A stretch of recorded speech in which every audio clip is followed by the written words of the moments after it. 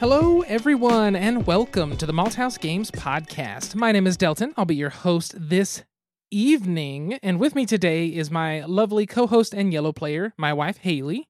Delton has a ponytail. I do. I have a tiny little, top knot ponytail on my head. It is so cute. I'm tired of my hair falling in my face, and I still don't trust getting a haircut. Here's the thing, when I met Delton, he had hair down to the middle of his back. It was very long, luxurious, and beautiful. Oh, yeah. And he still has a really great full head of hair. It's just he's been keeping it short for the last few years since he's been in the corporate world and corporate America. Yep. But it's really nice to see him grow his hair out just a little bit, even if it's accidental and not really what he wants. I think it's really cute, and I like it. I at least need to shave the sides because they're over my ears. It gets extremely hot. So if I get rid of that and leave the top a bit long where I can do a little bit of a man bun thing, I think it'll be fine. But I can do that myself without much effort. That's the key. Yes, because I don't think I could ever go back to growing my hair out. Delton and I both had long hair about the same time, the same length. And I see how Delton's hair is covering his ears, and I just shudder for him. Oh, it's the worst, especially right now where, it's been a minute since I showered because I'm working from home and I just do nothing. So it's like a duck's it's feathers. A little greasy. It's a little greasy. It seals in all the warmth in the wintertime. Seals in the flavor. Seals in the flavor. That is exactly it. Welcome to the Malthouse Games Podcast. We are a podcast all about board games, card games, tabletop games, role-playing games, and things of that sort. We also talk about beer. Haley, what is the first beer we're drinking this evening? It's called Sneaky Snake. Sneaky Snake by who? By Mountain Fork Brewery. This is out of Hochatown, Oklahoma, over in northeast Oklahoma, America. Hochatown? Not familiar, but that's okay. It is a Belgian-style golden ale, 12 fluid ounces at 8.9%. Established in 2015, our waters come from the pristine Mountain Fork River. We believe that from a good source comes a good beer. Our goal is to produce easy drinking, creatively crafted beer with you in mind. That is a beautiful sentiment. It is, and their idea of using good water makes good beer is very, very, very accurate. People underestimate the benefits of a high-quality water source when brewing, and it is probably more important than almost everything else aside from sanitizing. First three rules are sanitization and... Sanitization? Yes, sanitization, and the fourth rule is water. Because if you have too much fluoride or too many, is it chlorates that they put in drinking water? If you have too much of any of that, you can really make your beer messed up. Too many dodecahedrons. What about just decahedrons? Parallelograms. Oh, no. Oh, no. Speaking of Sneaky Snake, I don't know if I've told this on the podcast before, but my niece is 3, and she speaks like a 3-year-old, which is not always proper. She has a very difficult time saying her L's. And she got a kitten, and the kitten's name is Snowflake. Well, little Lakey Bake can't quite say Snowflake, so the cat's name is Snowsnake. And I just love the name Snowsnake. Snowsnake. Snowsnake. And she says it just like that. Snowsnake. It's great. It's great. It really is. So let's drink to Snowsnake. Drink to Snowsnake. I guess we need to smell the beer. It smells like beer. You can smell, there's a certain grain they use in Belgians, and I can't think of what it is. It might be biscuit malt, but there's a certain malt they use that it's this smell, like orange peel, coriander.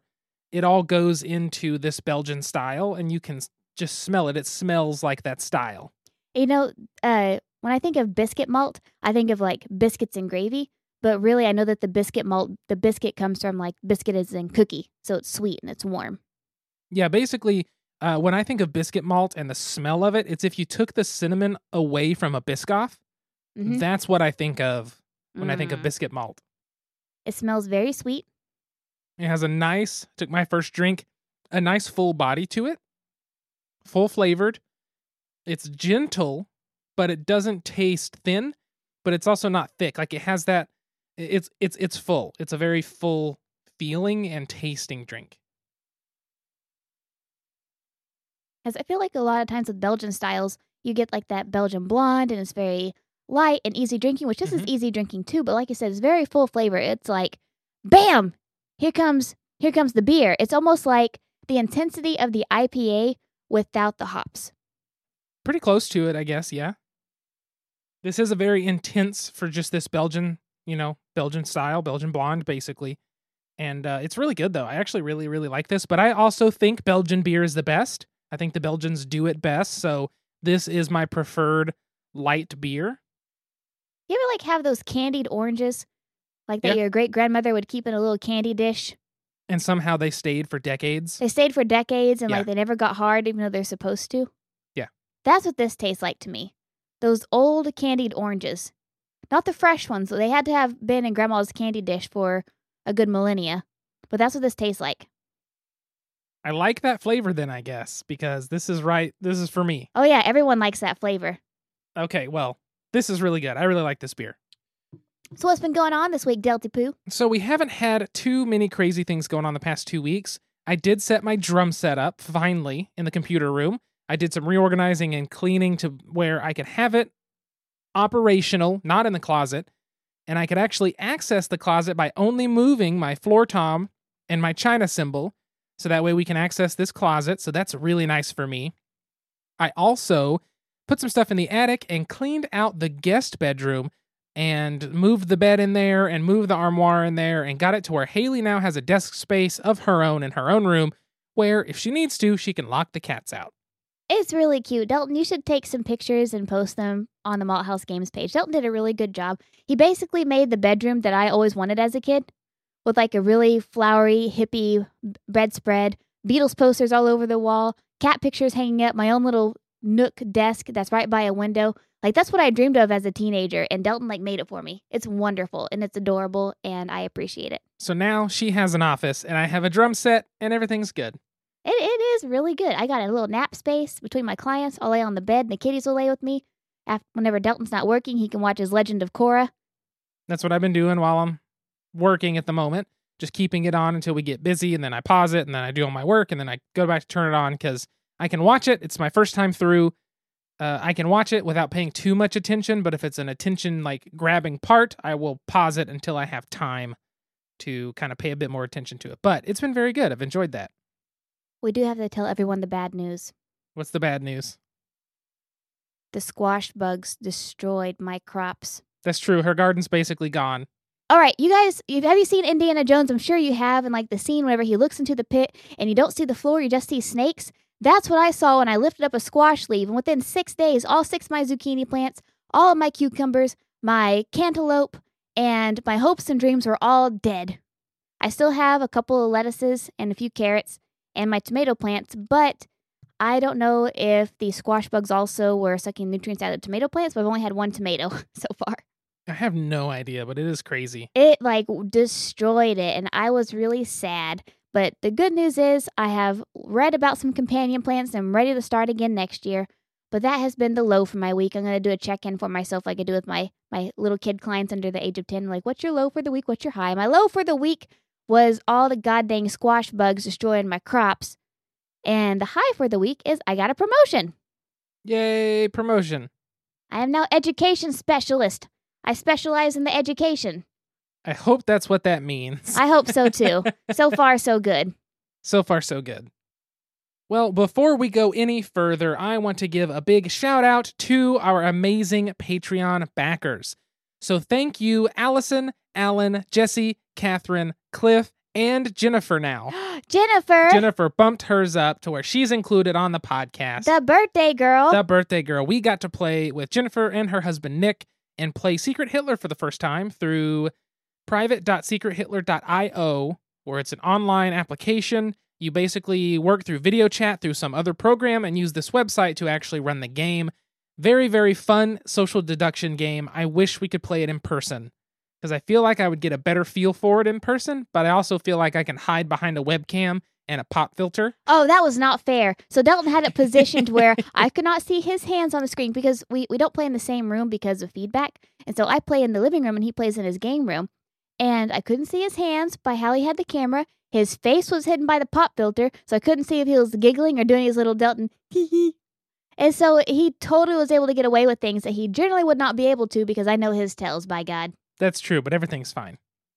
Anyway, thank you to those amazing Patreon backers. If you would like to be like them, patreon.com/malthousegames, MALTHAUS games. And don't be a fascist like Delton was in the first game. In all three.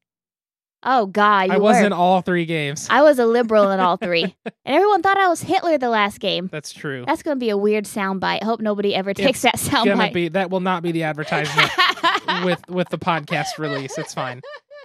Well, with that being said, let's move in to this special topic-heavy episode. Hey, what can I get you? I'd like a topic. Any special way? Make it a top-shelf topic. Coming up. Enjoy. So today, as you can clearly hear by our transition music, we are not talking about a specific game. Egad! Today is going to be a different type of episode. I was talking with my good friend Morgan. I've known Morgan since we were in kindergarten. Hi, Morgan. Or I think it was either kindergarten or first grade, and I want to say kindergarten. I could be wrong. No, pre-K or kindergarten, one of those two. Anyway, it's a long-ass time. Morgan's been listening to the podcast, and I asked her basically, what is something you want to hear? Do you have any complaints? Because constructive criticism for me is how I improve the podcast. I've taken everything I've heard, thought about it, discussed it with Haley, and then we've tried to implement that in some manner into the show to make sure we can improve the product. Well, one of Morgan's concerns was that she's not super into the board game world. She hasn't played a lot of games, and this is something new for her. She listens, and she really enjoys it, but sometimes the terminology or the way some of these mechanics function, things like that, can go over her head because she's not familiar. And it can feel kind of gatekeepy sometimes for new listeners. I remember whenever I first got into the hobby, I was like, the hell is a deck builder? Like, I thought it was way over my head. And I was like, there's no way I'm ever going to be able to, win any of these games. And just the terminology in itself can be a huge barrier to people getting in. It really, really can. So what we wanted to do today for, what episode is this? 73? For episode number 73, geez, Damn. That number's big. We wanted to do a special kind of introduction episode. So if you are unfamiliar with tabletop games, are just dipping your toes in, or even if you're a seasoned veteran, I feel like this episode will have something for you, because what we're going to do is we are going to discuss some of the general terminology used in games, and then we're going to dive into a lot of the mechanics that we talk about, as well as the mechanics that actually label sort of their own genres of games. But in the process, we're also going to try and present you with versions of those mechanics and games that you have probably played before, most likely, or you can find pretty easily at Walmart or Target, and if not, something like a Barnes & Noble. So we're going to try to do that, as well as talk about some of our favorites, and hopefully this is something that can help connect the dots on a few things, or at least introduce you to something that maybe you haven't heard before, and you think, oh, I'm going to look that up. That's interesting. Because I have a sneaking suspicion that anyone who listens to this podcast and doesn't consider themselves to be a quote-unquote gamer really is a gamer. You've totally played a lot of these things before. It's just playing different versions of the same mechanics you already know. That's for sure. It really is. So I say let's dive in. So first on the list, and yes, I made a very extensive list. It is a very extensive list. It's on the... Delton took a TV from his parents' house and made it into a third computer screen. Yeah. And it is now hanging above my head, this giant-ass 2-foot-tall Word document full of games. Oh, yeah. So, to start us off, there's a couple general terms, and this is mostly going to be general terms of styles of games. So the very first one is going to be, and we talk about this a lot, a Euro game. A Euro game, that definition basically comes from games developed in Europe. A lot of people consider the Settlers of Catan to be the origin of the modern Euro game. It's not focused on rolling dice and moving. It's not focused on all the standard things. It's got a little bit different of a play style, and it was sort of like the creation of a genre. Is it like the resource management? Yeah, the resource management and pointsality, where you get points from different areas, even though that's very slight. It just, that style, think about what you had before Settlers of Catan. There wasn't a ton. There were some old games like Hero Quest and Cosmic Encounter, but mostly it was Candyland, Monopoly. That's what you played, at least in America. But when Settlers of Catan hit, it was this whole new aspect of what you could do with a board game. I feel like it's the advent of the long-term strategy in games. Aside from chess, chess has a long-term strategy. Yeah. But with Candyland, you're drawing cards and you're moving. You're drawing cards and you're moving. Same thing with Chutes and Ladders. But this is if you want to have a game where you're sitting and you are thinking 2 or 3 terms ahead, that is a Euro game for you. Definitely. It really is. So that's what that's going to mean. Most of the time when you say a Euro game, long-term strategy, as Haley said, and you're going to most likely be managing some sort of resource. Those are generally in that. So the next on the list kind of has 3 different names depending on who you talk to. In the board game community, you hear the term Ameritrash a lot. Some people have turned that to not be so negative to Amerithrash. I like to call it thematic games.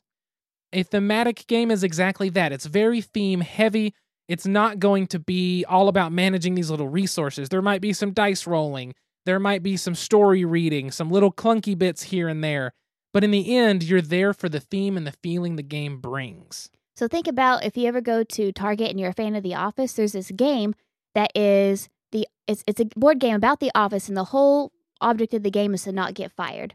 And basically what you're doing is there's a little bit of Office trivia and a little bit of factoids here and there, but otherwise you're just kind of like rolling dice. There's not really a object to the game aside from luck and enjoy the theme. Basically, yeah. Yeah, that could be like a really simple version there. Which it can be fun. Definitely, definitely. So the next 2 on the list, I'm going to throw together, but I'm going to talk about them separately. We have a CCG, collectible card game, and an LCG, a living card game, which is a newer creation. So a CCG, or a collectible card game, is basically like Pokemon and Yu-Gi-Oh! And Magic the Gathering. You buy packs of cards, open those cards, hope you get a fancy rare that there's a small chance to get, and then you build decks and play each other. That's a collectible card game because you are collecting. I'm sorry, it is Pokemon. Pokemon. I said Pokemon. Pokemon. Yeah, it's Pokemon. Pokemon. You can also call those a TCG, a trading card game. Those basically go hand in hand. Now, a living card game is a newer creation where there are no random packs. You basically buy a starter box that comes with a multiple sets up, like 3 or 4 setups of decks, and you can play the game. Then you buy a pack. They usually release them during the life of the game once a month. It's $15. Every single pack that's titled the same has the same cards, so you buy one and you're done. And then it gives you X amount of cards that you can now expand your decks with. Works a little differently, but they both are generally going to be one-on-one competitive card games. Imagine it's like $19.99 and you go to buy a pack of Pokemon cards from Kmart, and you are guaranteed to get a Charizard and 3 Pikachus in every deck. Like every deck looks the exact same. That's kind of like the living card game. Yes, exactly. The last one I have on this list are traditional card games. That is going to be your poker, your gin rummy, anything you use with a standard 52 deck of cards, any game you play with that's a traditional card game. Nice and simple. So, moving past that, we have a few more definitions before we get into mechanics and game genres. So we've got board games. Board games, for a lot of people, can mean anything you put on a table, but generally there is a board that is a centralized board that's going to make it an officially like a board game.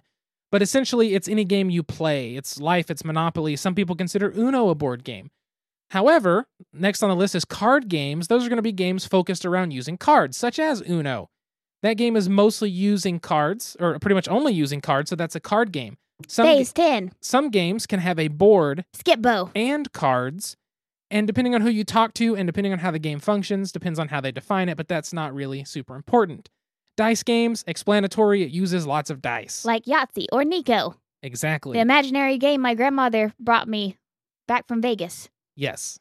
So for our podcast, we call ourselves a tabletop games podcast because card games, dice games, board games, you play all of them on a tabletop. That is how we view it. That is the hobby. However, for some old school people, tabletop games strictly means role-playing games like Dungeons & Dragons and Pathfinder. For us, that's not necessarily the case, but that does lead us into role-playing games. If you've never played a role-playing game, it's an experience that you should try to find at some point because I think it's worth having. You do need to be particular about who you're having that experience with, though. And I feel like, because this was my perception coming into the hobby, that all role-playing games are like your Dungeons & Dragons. You are going on a quest, you are going to go defeat these beings, you're going to go find these treasures, and And that theme really wasn't that really inviting to me, I guess you'd say. Yeah. And so, but I want people to know that there are so many more role-playing games. You don't have to dedicate the next 6 to 8 months of your life every Thursday and Saturday night playing Dungeons & Dragons when you can do things like one-shots, like Fiasco. Fiasco is basically you're playing a Quentin Tarantino movie, and it takes 1 to 3 hours to play. And it is an absolute ball. For sure. And you can make it more real life. You can be like drug pushers, you can be scientists, whatever you want to be. And so it's much more broad than what the traditional Dungeons and Dragons has offered. Not that Dungeons and Dragons can't be great. For sure. There's a lot to it. Role-playing games forever was just high fantasy. High fantasy is going to be, your elves, your dwarves, your swords and bows and arrows. Like, that's going to be a high fantasy genre. There's so much more out there now that it's worth looking into. The indie world of it especially is massive. So going off of that now, we're going to enter into the mechanics/games section of this. The mechanics zone. Now, I don't want to spend too terribly long on each mechanic for the sheer fact that if I do that, this episode will be forever long. So we are going to go through these, hopefully at a decent clip, but I do want to try to explain at least what I like about each of these mechanics as we go. Worst case scenario, we cut half it out after we're done. There we go. High five. High five. That's a little distance. All right. So the first one on the list Haley mentioned earlier is going to be deck building.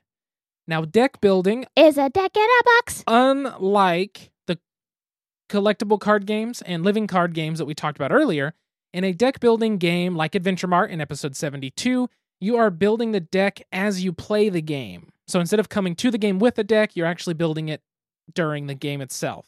Yep, you're recruiting cards through either a pile, through an open market, through trade, and you are putting together your deck like you would with your Pokemon cards in the schoolyard in 7th grade. Exactly. These games are very, very fun, and generally they're very simple to get into once you understand what the little symbols and everything means. And my favorite thing about them is you get to string these little combos and little things together where this card lets you do this, which lets you do that, which lets you do this. And it's just fun, it's rewarding, and it's an interesting style to play. And one of these games that is really popular and can be found at Target is Dominion. That's like the OG... Donald X Vaccarino. That's the OG deck builder that Delton just knows the designer of. Yes, Dominion was created by Donald X Vaccarino. He doesn't even own this game, and he knows it. I don't. Brian owns this game. We have played it several times with him, and I've played it outside of that. However, Dominion was the first big deck builder. It was the first one to create the genre. And it's still a great game. They have 2nd edition out now, and you can find it at your local Target, and it's definitely worth looking into if these games sound fun. But one that I absolutely love is Paperback.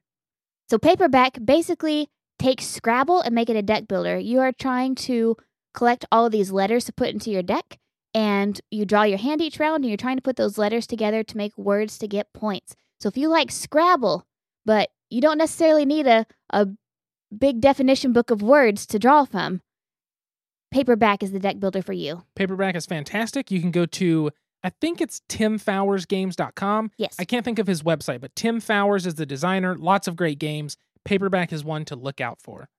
So next on the list is going to be tableau building.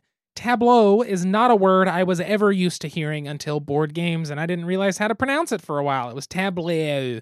But tableau, essentially you're putting things in front of you. You're going to put cards in front of you, tiles in front of you, and you're going to build out a little city or some rows of things or something in front of you.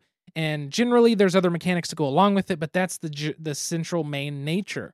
Now, I always find this fun because you get to watch what you're building as you play, and at the end, you can see what everyone's done differently, and you can see exactly like what you've created, and it's always fun to go through and, do that. Like, take a picture when you start, take a picture at the end, and be like, look what I did.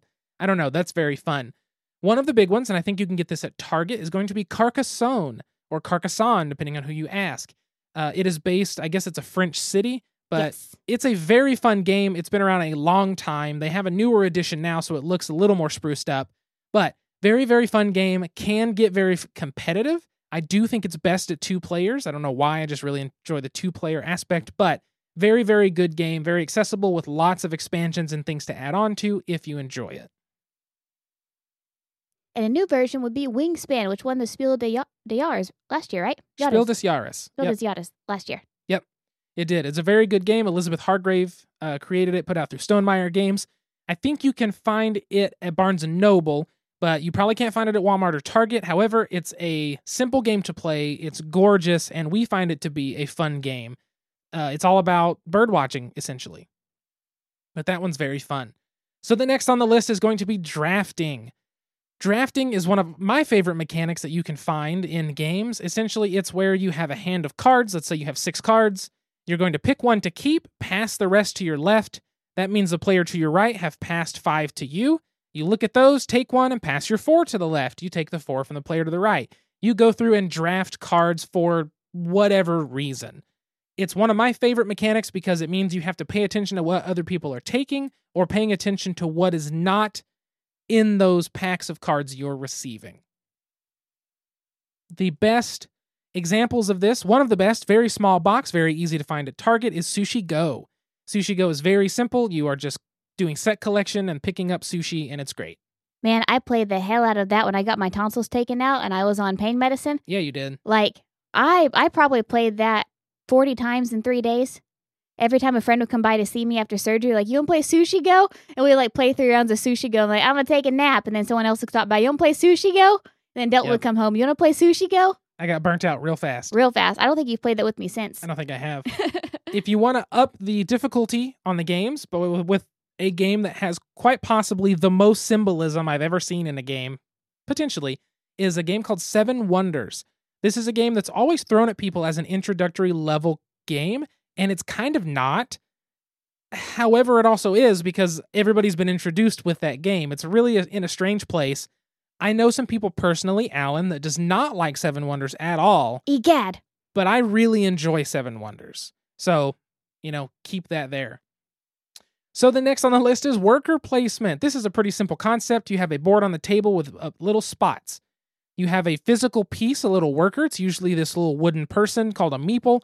You place him down on one of those spots, and that triggers something. Either you receive a benefit, or you will receive a benefit, or it pushes something on the board to do something along those lines. You place a worker and something happens. One of my favorite mechanics of all time, and I think it's because it's simple in its function. You put a guy down and this happens, but those games always come with a long-term strategy that is difficult to get to, like to do well at. So I really enjoy that. One of the classic, iconic versions of this, and again, you have to be okay with Dungeons & Dragons kind of theming, is a game called Lords of Waterdeep. It's a very simple version, but a lot of people still love it. There is an app version, so if you wanted to check it out and try it out, you can totally download the app. It's a very good implementation. So Agricola Family Edition is also an example of a worker placement game. So there's a longer version of Agricola that takes about 2 hours or so to play, and I was undefeated until Mac beat me. Yep. So in this game, basically, you're gathering resources to feed your family. You are starting your farm. You're cultivating your farm. You are raising your family, and you get points for having your land cultivated, for having people, and having your people fed. It's really easy. It's really fun, but it's a great introductory into the worker placement genre. For sure. Next on the list is bidding. Bidding is very simple. I'm going to put this money down that this happens. You're going to put this much money down that this happens, and then you see who wins. Best example, poker. Poker's a simple example of a game where you're making bets, which is bidding. One of my favorites that's also a party game is Wits and Wagers. You basically read a question, how many miles away is the Earth from the sun? Every person at the table writes an answer, whether it's right or wrong, and then you wager who has got the closest without going over, essentially, to that answer. Very, very fun game. Highly suggest that for any kind of party. The next on the list is going to be the hidden role genre. / social deduction. / social deduction. These are some of the most fun games to play with groups of people. I feel like you should know those people for the best experience. However, they're always very fun. The prime 2 examples we've got here are Mafia, which some people have played in school, I guess. I never did. And Werewolf, more particularly for me, One Night Ultimate Werewolf. Right. So in that game, somebody among the group is a werewolf, or more than one person. And so all the villagers are trying to pick out who the werewolf is, because every night the werewolf is going to kill somebody.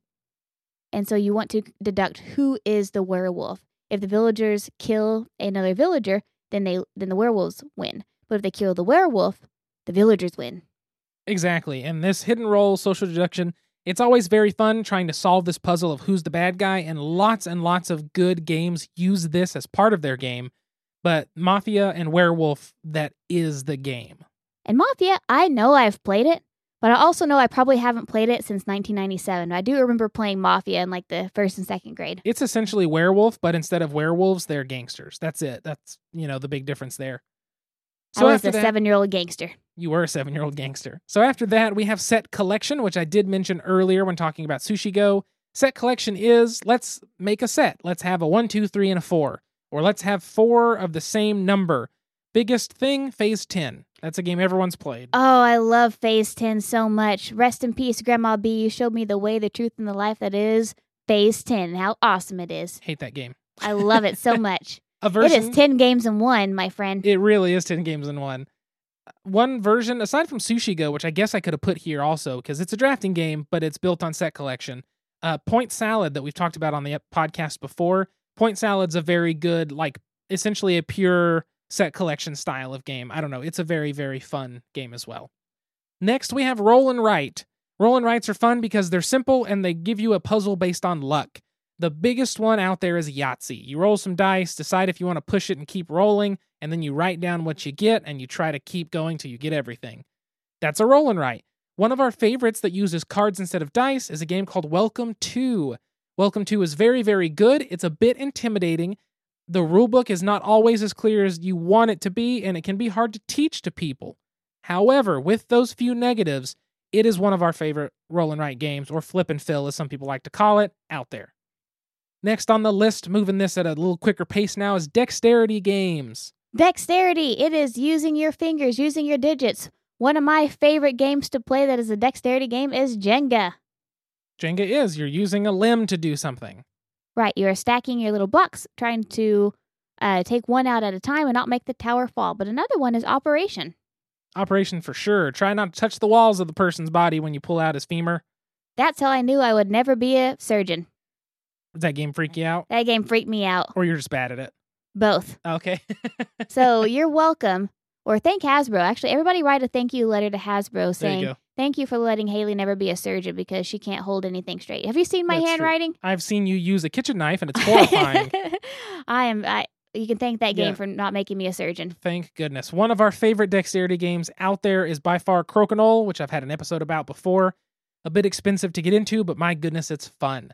Then we go into abstract strategy games. If you've heard of abstract strategy, you've probably not, if you've heard of it, you've heard of an abstract strategy game, just maybe not the term. Connect 4, checkers, chess, any of those games where you're trying to outsmart your opponent, but there's no real theme to it. You're just moving some pieces around. Hell, tic-tac-toe. Tic-tac-toe, abstract strategy game. Super fun, very competitive. Highly recommend Hive and Hive Pocket Edition. I don't know if those are at Target or anything, but I'm just going to throw those out. Then we move into two that I'm going to throw together, pattern building and spatial reasoning. Pattern building, as it sounds, you build some pattern, and spatial reasoning is using your mind to visualize something because you can't pick the pieces up and try to make them fit. So, for example, Sudoku is a great pattern building / spatial reasoning game because you're having to hold in your working memory what numbers am I missing between 1 and 9. Sudoku is one. Patchwork is another one. Delta, you want to talk about Patchwork? Patchwork is the one that we play a lot.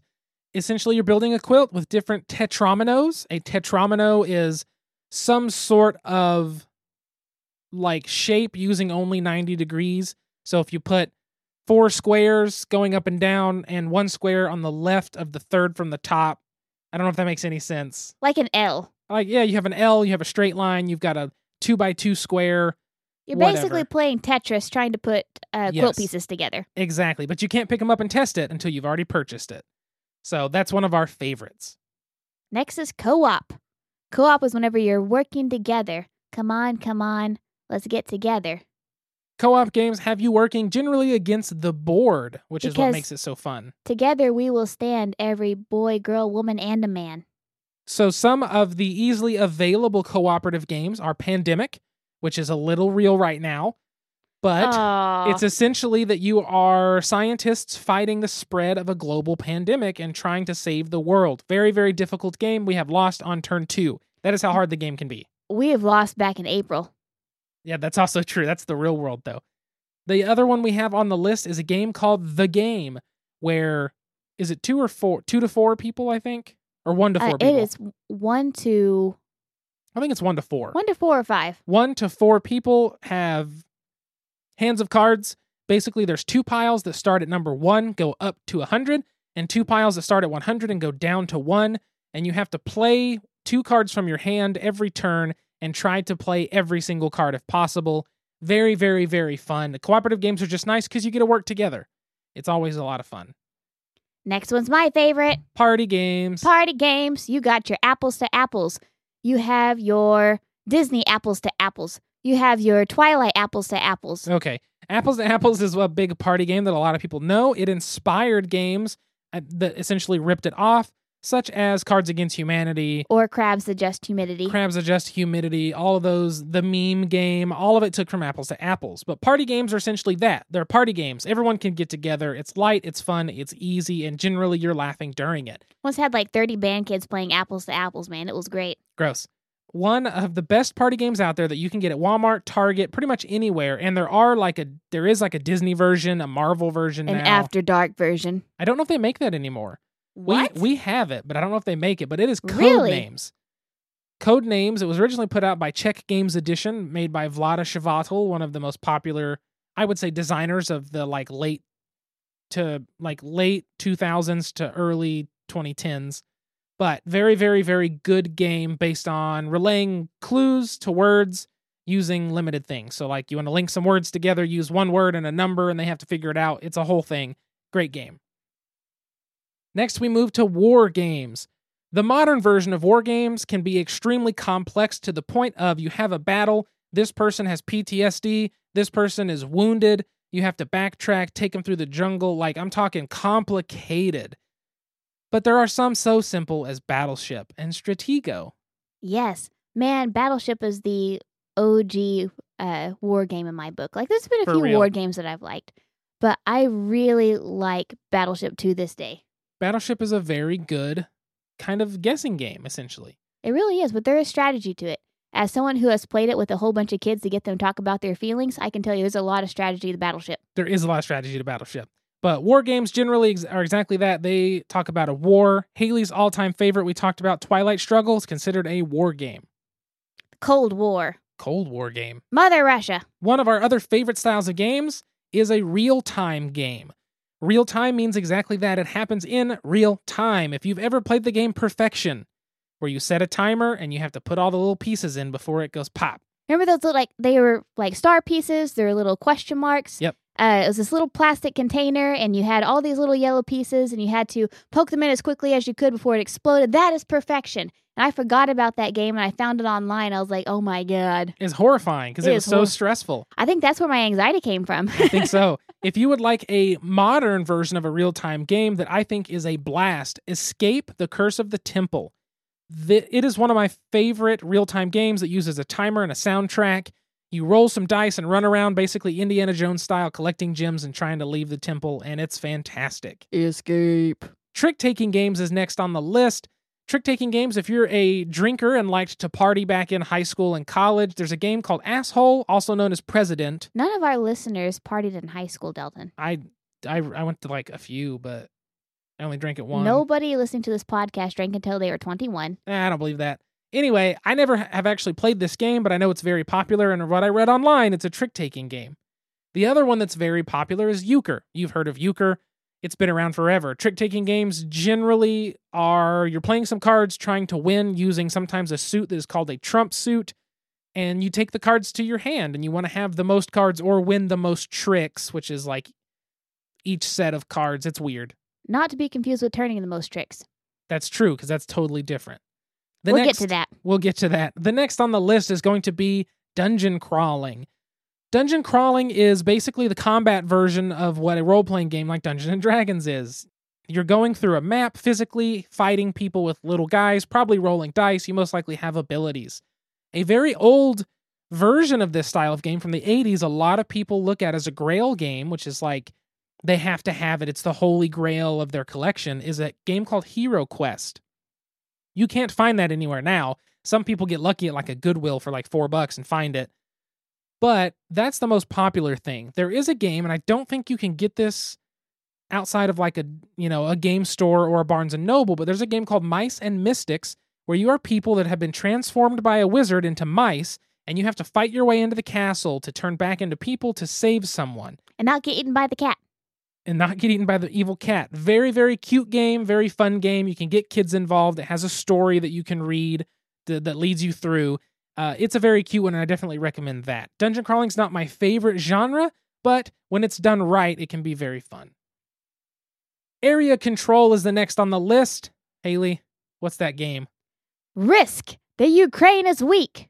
I hate Risk because it's a lot of dice rolling for my taste, but Area Control can be very fun. You basically have a map on a board, and you're trying to, exactly that, control so much area or control a certain area and end up winning based on any number of things, whether it's eliminate your opponents, win by points, things like that. A modern game that was my introductory into the board gaming hobby is a game called Small World. Small World has a lot of expansions. It has Small World Underground. Now there is Small World of Warcraft, a crossover with Blizzard Entertainment with World of Warcraft, and I really want it. But that is a game you can pick up, I believe, at Target as well now. That is a really fun, kind of wacky area control. Next, we go to games about hand management. It's exactly that. You manage your hand. Haley wanted me to put Go Fish. Yes, because Go Fish is definitely a hand management game. I mean, you're trying to... I mean, if you're playing with two people and you're playing by the rules that the kids I play with play, like, there might be a point in time where you have 26 cards in your hand, and you have to be able to tell, okay, do I have enough fours to be able to lay down a set, enough threes, enough kings? And so you're really having to manage your hand and keep track, so that way you're not unintentionally lying whenever the other person says, do you have any fours? No, I don't. Oh, snap, I had 3. Whoops. So my definition of hand management is very different than Haley's, which is why she has Go Fish on here, and I have Hanabi. Hanabi can be bought, I believe, at Target and Walmart, at least Target for sure. Target seems to have the better selection from all this talk. Hanabi is all about building a fireworks show. You have a hand of cards that you cannot see, and people can tell you these cards are red in your hand, or these 2 cards are the value 4. You then have to memorize that, and so you have to manage how you organize your hand based on the clues people tell you, and try to play these cards blindly. So that's what I mean by hand management. It's usually stressful. It's very fun. There's something about it that I like, though. It is also a co-op game. Hanabi is a co-op game as well. The next one is not as popular of a style to see, but is Hidden Movement. It's where you move and nobody knows where, generally by writing it down. One of my favorites is Nuns on a Run. You cannot buy this unless it's in a game store or online. However, I think it's very fun. You basically have an abbot and a prioress, is that right? And somebody plays them, monitoring the hallways, and the other people play the little kids in this, like, Catholic school, and they're trying to go steal something, like the love letter, or the whiskey, or the cake. Very, very fun game. Kind of a cute little, like, artwork-filled game, but really enjoy it. One you can buy at Target is Sonar, where you play submarine operators. Yes. So you're playing rival submarine operators, and you are trying to navigate your ship as well as sink the other person's ship. Yes, and it is very difficult, but it's very fun. Sonar is the simpler version, where you can play it with just 2 people or 2 teams of 2. Then there is Captain Sonar that can go up to 8 people real time, and it gets wild. It does. All right, we're close to the end now, folks. Don't worry. We've got legacy games. Legacy games are simple in you are going through a story, and once you finish it, it's done, and you can't really play the games again, generally. The biggest one, we talked about Pandemic, where there's a global pandemic and you're scientists trying to save it. The most popular legacy game out there is Pandemic Legacy. There's Season 1, Season 2, and they're going to release a Season 0. Oh. Basically, you have a pandemic starts, and you go, and cities will be destroyed. Countries will be cut off. Different things will happen in the game as you tell the story of your people and everything like that, and it's very fun. But man, it's heavy now. It's heavy, especially now. I haven't played it since the pandemic has happened. I know, I haven't either. The next on the list is going to be an engine builder. Engine building games are very fun because it allows you to do that, build an engine. It's usually you start with 1 piece, you then somehow get 2, you then get 3, and your first piece and your third piece work to benefit your second piece, which gets you a 4th piece. You get these fun little combos going on, and they just help you go further and further into the game. One of my favorites is Splendor. And Splendor, I am undefeated in, so much so that Delton gave away the game. But in Splendor, you are buying these jewels to be able to use as income to buy more jewels for more points. And so the more of these jewels that you buy, the more points you have, but also the more jewels you have to spend money to buy even better jewels or to woo these famous individuals, these powerful people in the game to get on your side to get even more points. Exactly. Haley's good at it. I got very frustrated with it. There's also an app for that. The next on my list under engine building is Suburbia. I believe Suburbia is at Barnes & Noble for sure. I think it might be at Target periodically. But it's essentially building a city, and depending on if you put this next to a park, you get bonus points, or you get more people come to your city and things like that. Very, very fun little game, but I consider it engine building because you're putting these pieces down, and based on where you put pieces around them, it starts to populate and do all this other bonus stuff. The last thing I have on the list is simple family card games. Sometimes you're playing with people that are older than a certain age, and sometimes they need a little help. Sometimes you're playing with people under a certain age, and they need a little help. Families are all kinds of ages and, different things like that, so family card games are something that you can sit down with everyone and have fun. Uno is the biggest example I can think of that we've played with tons of people. No, not everyone plays by the rules. However, My family. it's very fun and no one has to think about it. You can sit and chat and play and just have a good time. A modern sort of family card game, if you don't buy the Not Safe for Work edition, is Exploding Kittens.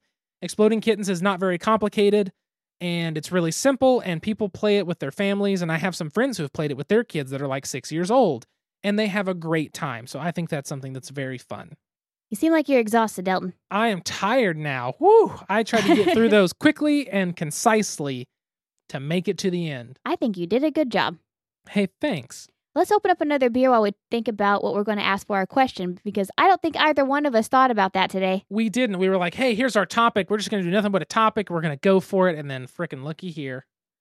All right, the next beer on our list today is from Boulevard Brewing Company out of Kansas City, Missouri. They always have good products. This is their Cherry Lime Radler, beer with cherry, lime, and natural flavors. It is only 4.1% alcohol by volume. Blessed.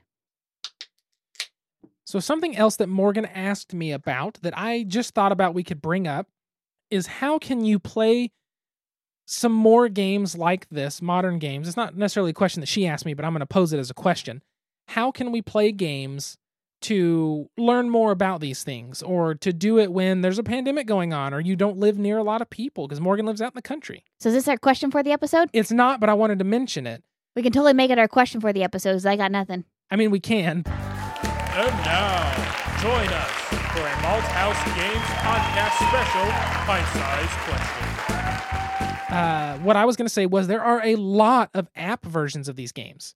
Yes, they cost money, and that's going to be the downfall. Some are $1, some are $2, some are $10 to $12, depending on the game. However, you can play so many and get the experience of the board game just without the social element. And, paying $1 or $5 for an app is a lot cheaper than buying a $50, $60 board game.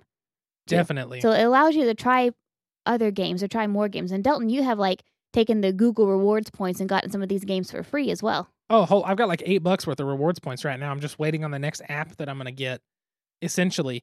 But those are very fun, and me and Brian have played them. And if anybody wants to play, you have an app of a game and you want to play it with me, I can't promise I'll be on time. I can't promise that I'm not going to be super behind it here and there. And with Patchwork, maybe let my turn lapse. Ooh, I challenge Morgan to Patchwork. Patchwork app, we'll have to make her get it and play it with us. But yeah, definitely send me either a DM on Twitter at Delton Brack or at Malthouse Games, Malthaus, or send us an email, contact@malthousegames.com. Malthouse Dames. Malthousedames.com. There's a side channel for you. There we go. Talk about turning tricks. What? I'm just kidding. Excuse me. Excuse me. I am commandeering this podcast now. You are no longer allowed to speak. Welcome to the Malthouse Dames podcast, where Delton's not allowed because he's a jerk. Anyway, if you want to play with me, let me know. And Haley, too. She doesn't have many board games on her phone, but I do, and I pay attention to my phone a lot more. So yeah, that's a statement, but that's a way. And you can also DM me on Twitter, too, at SQUIRRELYGEEK, Squirrely Geek. DM me with a game you want to play, and I might be able to play it with you. There you go. So one of the other things that she mentioned was she asked if people sold used games, which I think is a valid question if you're not used to this, ridiculous hobby. And my answer was a very fast Facebook. People sell games used on Facebook all the time. There was just the other day a game that I think I bought for I bought it on sale for like $45. Someone was selling it for $30, still in the shrink. And I was like, boom, right there. You can get that game for a hell of a discount, and it's a great game. It was Heaven and Ale. Oh, yeah. And I was like, that's awesome. And so there's a lot of ways that you can get games used, get games there. You can play games on the computer if you have Tabletop Simulator. If you go to, I can't remember the name of the website. There's Vassal website. Hell, you can even play Battleship with somebody. I do this all the time with my little kid clients when we're talking throughout the week. I'll send them, if you just search play Battleship, the website will pop up, and I can start a game on my side, send somebody else the link, and we can play Battleship simultaneously. It's really awesome. That's awesome. Yeah, and it's free. There's a lot of resources like that. Not all of them are going to be free, but it's a great way as a newcomer to introduce yourself into more of this. And UCO has a board game library now. Do they really? They do. Oh, that's exciting. It's really exciting. So there's lots of different things out there, lots of ways to get involved in board gaming, to find out more about board gaming. Do not neglect YouTube, I will say that. There are a lot of quality channels on YouTube that have tons of information of teaching you how to play the game, showing you the game being played, reviewing the game, talking about it, unboxing it, all kinds of stuff. Yeah, and whenever the plague's over, don't forget about board game community nights. The Oklahoma board game community meets at Denny's on Thursdays when we're not in plague times. And anybody can join. It's free. And they meet other places too. Those aren't in Edmond, so we usually don't keep up. And then a lot of the local game stores around tend to have some sort of meetup at least once a week. And if they don't, a lot of them have a library you can rent from. They're in the shop and play games, and generally somebody on staff to teach you even. So there's a lot of resources to go for, and it's a big hobby with a lot of things that if you haven't experienced them, like all these mechanics and terminology we went through today, if you haven't experienced it and been around it, some of it's just going to seem out there. And until you kind of, start diving in and going in the shallow end and walking toward the deep, then you'll start to get more and more used to it and find where you really like it. We didn't talk about the beer at all. Nah, so this beer, okay. It looks like cherry juice. It smells like cherry juice. It tastes like cherry juice. That's basically this beer with a tiny bit of alcohol. It's just cherry. Even the aftertaste is the lime. This is like a cherry limeade so get a cherry limeade from Sonic and like blow bubbles in it with your straw to make it fuzzy and fizzy. And that's what you got. You got a cherry limeade. Should put this on ice with a little bit of Sprite. Oh my God. And it would legit be a cherry limeade. Delton. We could do it. Delton, we're going to do this. We're going to do this. To be continued, my friends. I think that's going to finish out what we wanted to do with this episode. It's mostly just a quick introduction, and hopefully you got some ideas of something that sounds interesting and maybe a couple ideas of a game to go look for, and even a place now, used or digital, that you can find it so you can try it out. As usual, if you have any questions for us, or like I said, want to play some games online with us, contact at malthousegames.com. Hit us up on social media at Delton Brack for me, at SQUIRRELYGEEK. At Squirrely Geek for Haley. We didn't do our question, but I'm going to say that Morgan's question was our question. We figured it out. So, Morgan, thank you for all the prompting for this episode. I feel like this is the most planned, least planned episode we've had. It is, because normally we go into these and we wing it. We're just like, here's the game, here's the topic, here's a question, we'll figure it out. And that's how we do every episode of this podcast. This one, I typed stuff out, I planned it all out, and then we realized we didn't plan out for like a question or any of that. So it's a fun place to be in. It's a fun podcast to be in. Definitely. Thank you again for tuning in and listening to episode 73 of the Malthouse Games podcast. Please make sure to leave us a review on iTunes if you have not. 5 stars is what we prefer. 5 stars. That really helps us get shown to more people, so hopefully more people can find this podcast and say, hey, we like it, we're going to listen to that, because that's what we're here for. If people didn't like it, we would not be doing it. Actually, probably still would, because I'm still surprised people listen to our podcast every week. I mean, that's a true statement. I just kind of like hearing myself talk. It's fun. I hear you talk double because I have to edit it. You're welcome. I don't know if that's a good thing. Anyway. I will be starting a petition online to get Delton to grow his hair out, so keep an eye out. Don't do that. Don't do that, but do be sure to like wherever you find this, share it, and subscribe if you would. All those things help us out. So thank you again for tuning in and listening to the podcast. Until next time, sit back, relax, grab a drink, and play some games. We'll talk to you folks later. Goodbye. Bye.